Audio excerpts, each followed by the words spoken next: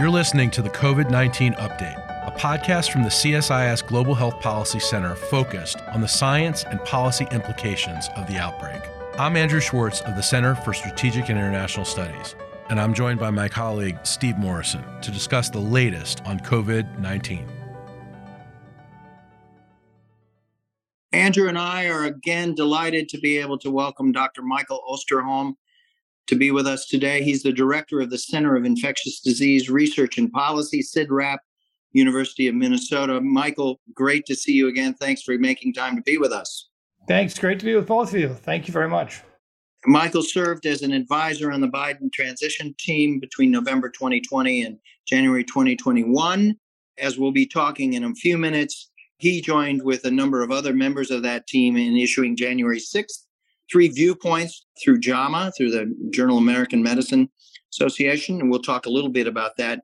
Michael, I wanted to start today by asking you a little bit about your own personal story, if you don't mind, because you've talked about your history, you've written a memoir, you came from a very challenging childhood background, and I'd like you to just tell us a bit about how did you move from your own pathway into this career, very long career and very distinguished career in public health.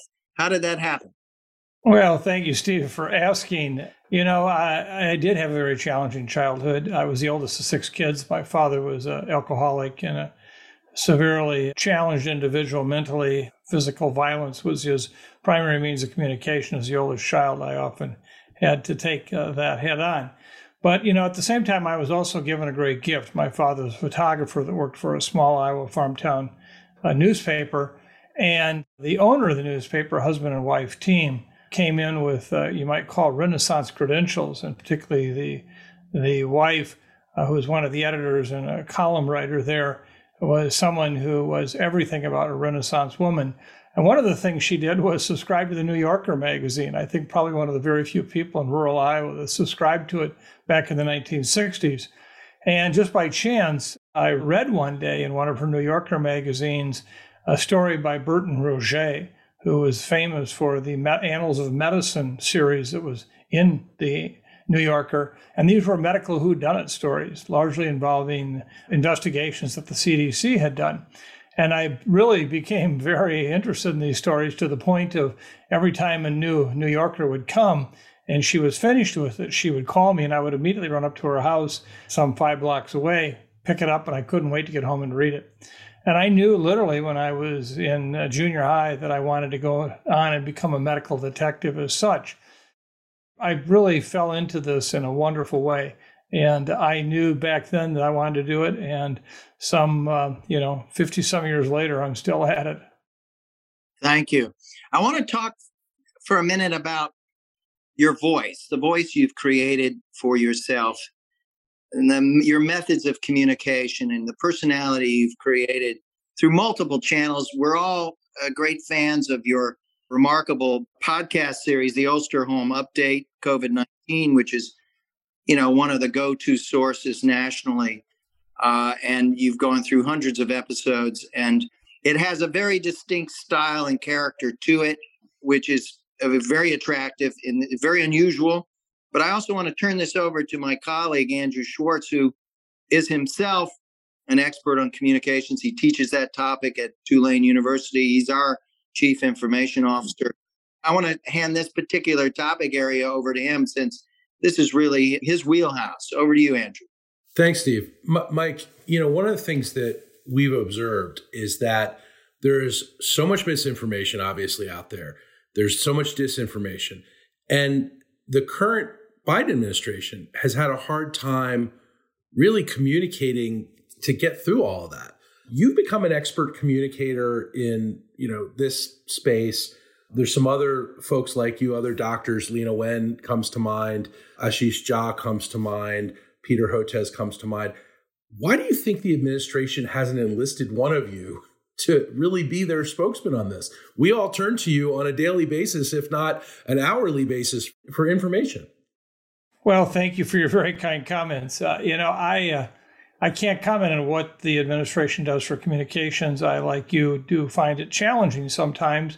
And I have the benefit of having frequent conversations with many of the senior officials in the administration. And so I surely share that point of view about improving communications. For me, I don't really have a very different voice at all during this pandemic than I've had through my 46 years in public health. I come from, as I said earlier, that rural Iowa background where, if something doesn't play at the 10 o'clock coffee club at the S&T Café on Main Street in my little hometown, then it's not going to play. And so I think simplicity of message, how to take complicated things and make them so that people can understand them, react to them, support them, refute them, whatever. And so I think that that's the first thing, is that message. Second of all, is always tell the truth. Just say what you know and what you don't know, and don't be afraid of saying what you don't know, but what you're trying to do to find out. I've said consistently through this entire pandemic that sometimes when I wake up in the morning, I feel like I know less about this virus now than I did 6 months ago. Well, explain to people why you say that. What is it that you are understanding and what is it you're not? And then I think the second thing is, in that regard, is just being willing to lay out what you think the future might look like. A year ago right now, I was kind of almost blacklisted among many of my colleagues because I was saying I thought the darkest days of the pandemic could still be ahead of us. And that was based on the fact that not because the case numbers were dropping precipitously from the January peak, which they were, not because, in fact, vaccines were rolling out, because they were, but I saw what the variants were doing, alpha, beta, and gamma. And if those were emerging as they were, where they were surely much more transmissible and likely to evade immune protection, well, what else was coming down the pike? And so I think that one of the challenges is that we often want to interpret the data for right now, what it means right now, without looking at the big picture. I've just spent the last several days kind of going head to head, you might say, with some of my colleagues who want very much to say that Omicron is now a wintertime disease and that it's here and that it will disappear this summer, maybe come back a little bit next winter. Well, I don't know what Omicron is going to do for certain, but how can you say this is a wintertime disease when, in fact, the Southern Hemisphere is lit up with this too? It's their summer. They are seeing as much activity in the Southern Hemisphere as we're seeing in the Northern Hemisphere. So I think it's just a matter of trying to, just be as honest and as straightforward as you can, and just taking long glances to look at what the data are telling you. At the beginning of the pandemic, Steve and I interviewed John Barry, the great author of the Spanish Flu Chronicle. We asked John Barry at the point, what was his advice to government to dealing with this pandemic? And he said, it's easy, have them tell the truth. So it's exactly what you're saying. In this time where everybody is so exhausted by COVID, and I think, some of your colleagues out there are saying, it's going to be over soon, it's going to be over by summer, et cetera, it's going to burn out, we're all getting, antibodies because we're getting Omicron. What is the truth, and how should we think about, Omicron and COVID going forward as, winter passes and we get into the spring? Well, I'll give you the exact answer. I happen to know exactly what's going to happen. That is that it's going to be something where we'll see Omicron basically kind of fade out and COVID just fades into the woodwork and becomes another respiratory disease, or a potential new variant is going to come around and potentially be much worse than Omicron. And it's somewhere in between those 2 points. You can't model this particular pandemic more than 30 days at most. Even then, you're at risk in that last 10 days, 20 days of what it means. I mean, imagine if you had put a modeling study out the first week of November about what was going to happen with COVID, and then watch what happened the next 6 weeks. So, there are those who make, the media a lot, who are very well known to the public, who do this kind of modeling. And, most of it's based on pixie dust. And yet that's what people think about. Is there a good strategy that you think about when trying to communicate to an exhausted American public that just, I can't tell you how many people I hear say, I'm done with COVID. Well, you might be done with COVID, but COVID's not done with you. How do you communicate with this kind of, feeling in America right now? Well, I think this is a time when you have to appeal to both people's hearts and their heads. We have to give them the facts of what we know and don't know. And I think each week on my podcast, what I try to do is surely share that which is for the head, but also that which is for the heart. helping people understand that, in a time like this, kindness can be one of the most important virtues any of us can know, both in terms of giving and receiving. Understanding, being there for people, realizing how tough it is for some people. I keep reminding people that we talk about numbers all the time in public health. We got them. We can cube root them. We can make wonderful diagrams. But in the first instance, every one of these is a loved one of somebody who died, a mom or a dad or grandpa and grandma, or a son or a daughter. And so it's also helping to humanize it, help people realize what's going on here. So I think the key message here is to, basically just tell them what you know in ways that are understandable, understand what they're feeling, help them understand that kindness is by far the best elixir they can find for their broken heart, and never forgetting that these numbers are people. They're not just numbers. I just want to interject here on one point about the way that you've approached the communications. I think you've captured a lot of this in terms of simplicity, humility, compassion, and kindness, and appeal to people's better sense. But you're consciously very spoken and apolitical in this, in the way you put it forward. And in your podcast, one of the things you do that's quite unusual, I think, is, first of all, have a dedication at the front end, which is to honor some body of people or category of people that deserve this spotlight and gratitude, and then to welcome a relationship with your audience, cultivate a relationship so that people are corresponding with you and you're appealing to them to do that and working that into the narrative story that you're attempting to tell in each one of these episodes. And that has an almost ministerial kind of quality to it. It also has a certain calming aspect to it. And I just want to commend you for that, because it's very distinct and unusual, I think, in the quality and the approach that you're taking. It's very successful, I think. I don't know how large your audience is estimated to be, but it's almost harkens back to an earlier age of radio in some way.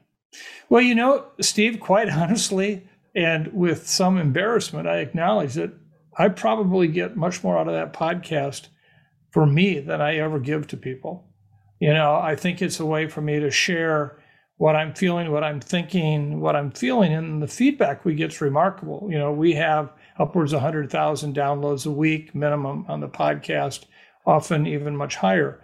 And we hear from so many of these people. We've been through this together. And I think it really makes the point that you can combine science, you can combine policy, and you can combine life all in one venue. And they don't have to be at the exclusion of each other. And so I appreciate your comments very much. I sometimes, like I said, I feel almost guilty as if I get much more out of being able to do the podcast than I ever give to the audience. Yeah, thank you. On Sunday, we had the Defeat the Mandates rally over at the Lincoln Memorial Sunday afternoon, midday. And I went down to watch and take it in and see who showed up and who spoke and what were the messages there. And it left a pretty powerful impression. The anti-vaccine movement's really graduated into a much more formidable force of late. And it made me wonder, are we thinking hard enough about what this is going to mean looking forward? I mean, Robert Malone has achieved star status thanks to Joe Rogan and the internet and other things. RFK Jr.'s still out there. He's doubled his fundraising capacity in the last year. They're building broader alliances with those opposed to mandates, finding a much more receptive audience that's out there that's really opposed to not just vaccines, but to masking and to mandates and social distancing. What is your thinking on this? I mean, this is for those of us trying to break through the noise and the counter narratives. This is a big challenge. Steve, this is without a doubt, I think, the biggest challenge to public health I've known in my lifetime. And it's not just about COVID. Clearly, it started about COVID. but it's about the whole issue of public health and how we do what we do. I am very worried about childhood immunizations right now. And we're watching school board and new elections of people who are against mandates of any kind being elected, being very active in that area. We're looking at local elections. We're looking at state elections. Remember, for most states, mandates around public health vaccines for young children all basically comes from local or state government. If they change those, we could see really setting us back decades in terms of protecting children against routine childhood immunizations. I see the fact that so many of my colleagues, like in the health area, public health workers are burnt out. I can list for you a number of some of my most amazing colleagues who have just left the business. It was tough. I even, to the point of the death threats that I've received, I have to sit there sometimes and wonder, is this really worth it? Of course, I always come to the conclusion it is, but I know for many, this is just too much. And so I think in some ways, these are the darkest of ages of modern public health that we've seen. And it's not just unique to the United States. It's happening worldwide. And we're going to pay a price over the next decade or two in increased occurrence of vaccine preventable diseases, of other public health measures that I think have in the past proved to save lives, which will now be abandoned, if not completely just sensed as wrong. And so I think you've put your finger on a very, very important issue here. And I don't have an answer for what we do. I just know that we have to be prepared to look at the outcome that's going to happen from this movement. Do you think that the movement continues to grow? It does, and it's really, I think, emblematic of where the country is in a whole. I mean, how many people really believe the election was stolen? How many people believe that, if you listen to Malone, as you just indicated, how many times this gets referred back to Nazi Germany, and what public health is doing is that type of activity. How can you believe that? We've spent our whole lives trying to improve the lot of health for everyone. We've tried to make it a better world. I've said time and time again to the people I work with that, in public health, you don't have the grateful patient phenomena where somebody can look to their physician and say, thank you for saving my child's life. But many of the things we do ultimately means that tonight some parent will get to kiss their child goodnight, tuck him in bed, but for what we did, they wouldn't be there.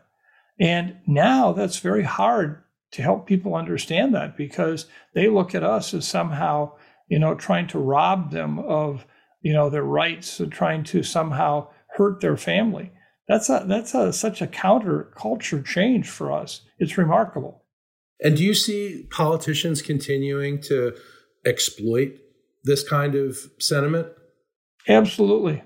And, we've got examples right here in Minnesota of healthcare workers or people with health backgrounds who are coming at this from that kind of conservative Republican kind of Trump approach, basically with absolute disinformation on vaccines, saying here that hundreds of people have been killed in Minnesota for taking the COVID vaccine, quote unquote.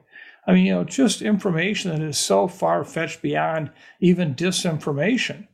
And, they're believable. People are following them. And so who am I to speak up and stand out and say that that's not true? And so I think that that's a challenge I've never seen before, I've never witnessed. And I think one of the things we in public health have to do is really understand that. And I think, given the cross-section of what you deal with in your world, the same thing is true with foreign policy today. I mean, look what's happening with disinformation, misinformation. So in many ways, we're linked arm in arm in terms of how do we deal with disinformation in a world that is in chaos. Yeah, I couldn't agree more. The way I look at it is fake news, misinformation, disinformation. It's truly a national security threat. And if we don't get smart about it, and we don't have a national conversation that's ongoing, it's to our peril. And the thing that's really, I think, challenging is the very people that we're trying to avoid having them experience severe illness, hospitalizations, and death with COVID are the ones that are at most vocal and are the ones that are avoiding vaccines and so forth. I take absolutely no comfort whatsoever when outspoken individuals in the community, some who have gone after me loud and hard, end up dying from COVID. That's horrible. I don't want that. I don't want to, have that voice silenced for that reason, but it's ironic that the very people who often are the most outspoken opponents of this also are those who are at highest risk of having a bad thing happen to them. That seems just so wrong. It sure is. And one after another, elected officials who have been outspoken like this are dying. People in the public eye are dying, and yet nothing changes. It's like they die and then people ignore it, which is the most, hard thing to understand that you could possibly think of. You're right. It's just unexplainable. I want to make sure we have a little time to talk about the work that you did with Zeke Emanuel, Lou Borio, Celine Gounder, members of the Transition Advisory Group to the Biden transition. You published January 6th in JAMA 3 Viewpoints, a national strategy for the new normal of life with COVID, a national strategy for COVID-19 tests, surveillance, and mitigation, and a national strategy for COVID-19 vaccines and therapeutics.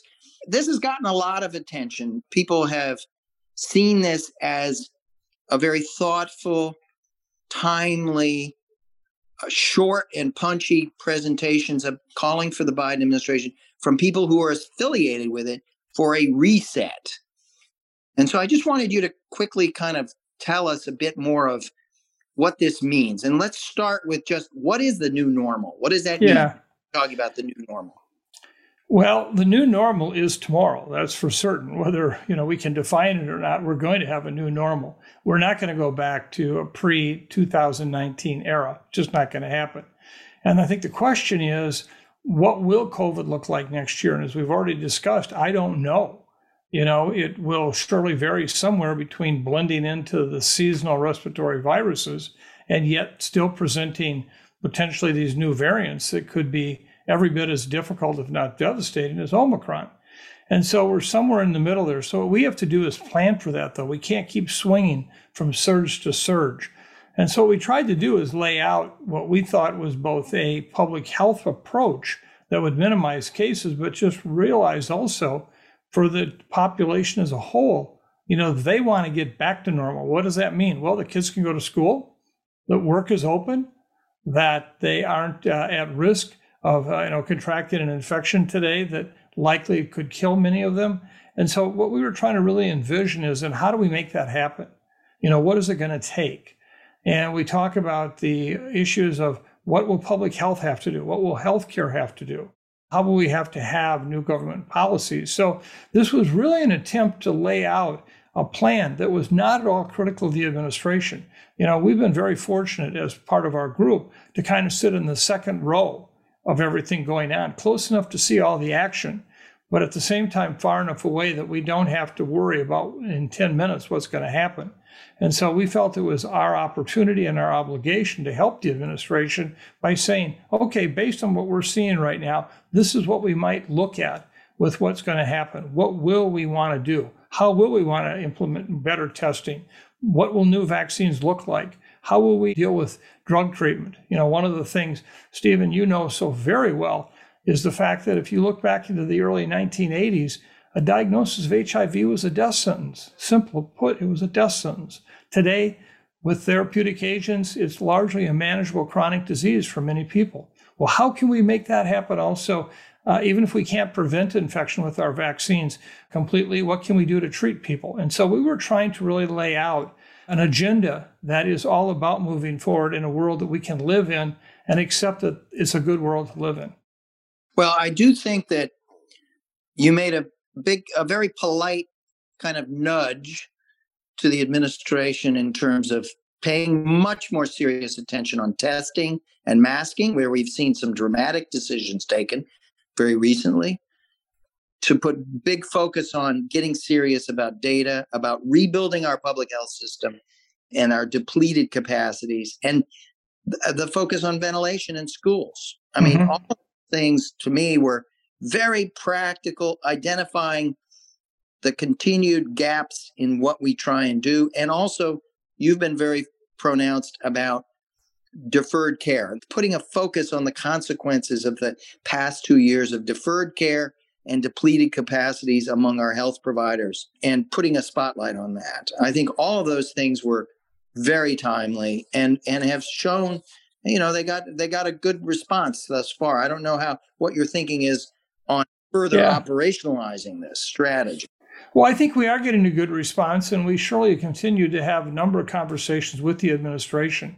I was asked in a recent meeting, well, am I still invited to dinner at the White House? And I politely said, well, I've never been invited to dinner at the White House in all the years I've been working with it, but I still have lots of calls and meetings with the senior White House staff, and I find that to be a very positive thing. So I think our group really was provided an opportunity to put forward our thoughts in a way that I do believe they're having an impact, and for that, I'm very thankful. Mike, do you think that the administration is taking the right approach when it comes to Omicron? Well, I think right now, Lewis Carroll once said, if you don't know where you're going, any road will get you there. And I think the entire world has really been in that mode. Everybody thought a year ago that the vaccines were going to end the pandemic. Everybody had that kind of influenza model in mind. In 2 to 3 years, it'll be all behind us. Coronavirus has posed a very, very different challenge, particularly with these variants. I got to tell you, the single most stunning scientific finding of my entire 46-year career in public health occurred this past fall, when researchers were able to demonstrate in the state of Iowa that white-tailed deer who were roadkill, so they were being sampled routinely every week, and they were actually being cultured. It wasn't just serology or blood samples. They were actually isolating virus from them, and they found the same SARS-CoV-2 virus in these white-tailed deer that they saw in humans. But more importantly, the incidence in white-tailed deer paralleled exactly within 1 week of the incidence of SARS-CoV-2 infection in Iowa residents. Where did this come from? How did they get infected? What was the source? And it just points out how many different animal species around the world are now infected with SARS-CoV-2 from human contact. Well, if you want to think about new, mutated viruses, new variants, you can think about humans. Surely they're important. But now we have all these different animal reservoirs. What's coming next? What is it going to be that's going to be the new variant? And so I think we just have to keep our eye on the ball of that and say, we got some real challenges yet ahead of us, some surprises. Don't be surprised when you're surprised. And I think that's the message we want to get across. You got to plan for those surprises now. And if you don't know exactly what they're going to be, at least be prepared when they happen to recognize them and move accordingly. Mike, you very kindly shared on the CIDRAP website our new CSIS Commission white paper. First of all, thank you for doing that. In that paper, we're really focused on the international approach predominantly by the administration, and making a case that we really need a stepped up strategy on the international side, a presidential envoy, a very strong State Department unit, a strategy and a budget that has some clearer goals and multi-year approaches, not unlike PEPFAR, and incorporating DoD more systematically and trying to test, we'll get to China in a moment, trying to test détente and putting a focus on test and treat along with vaccines. What were your thoughts on what we had proposed? Well, first of all, let me say it was a critically important piece of work. And in fact, to the point, I'm working with a group right now trying to put more meat on the bone, you might say, of a domestic plan, really building out on what we talked about in the JAMA papers. And one of the things we felt really good about is we didn't have to address the international piece. You already have. You did such a great job on that. And as you know, I'm not telling you or the audience anything, an infectious disease does not know political boundaries. The implications of this on an international level are huge. And so I thought you were right on the mark. I think you were bold. At the same time, you were practical, you were realistic. And I can only hope that, the administration and frankly, governments around the world will read this and will come to a point of saying, this is a roadmap for the future. So you have my strongest support and gratefulness for what you did here. I think it's really important. Well, thanks so much, Michael. I really appreciate that.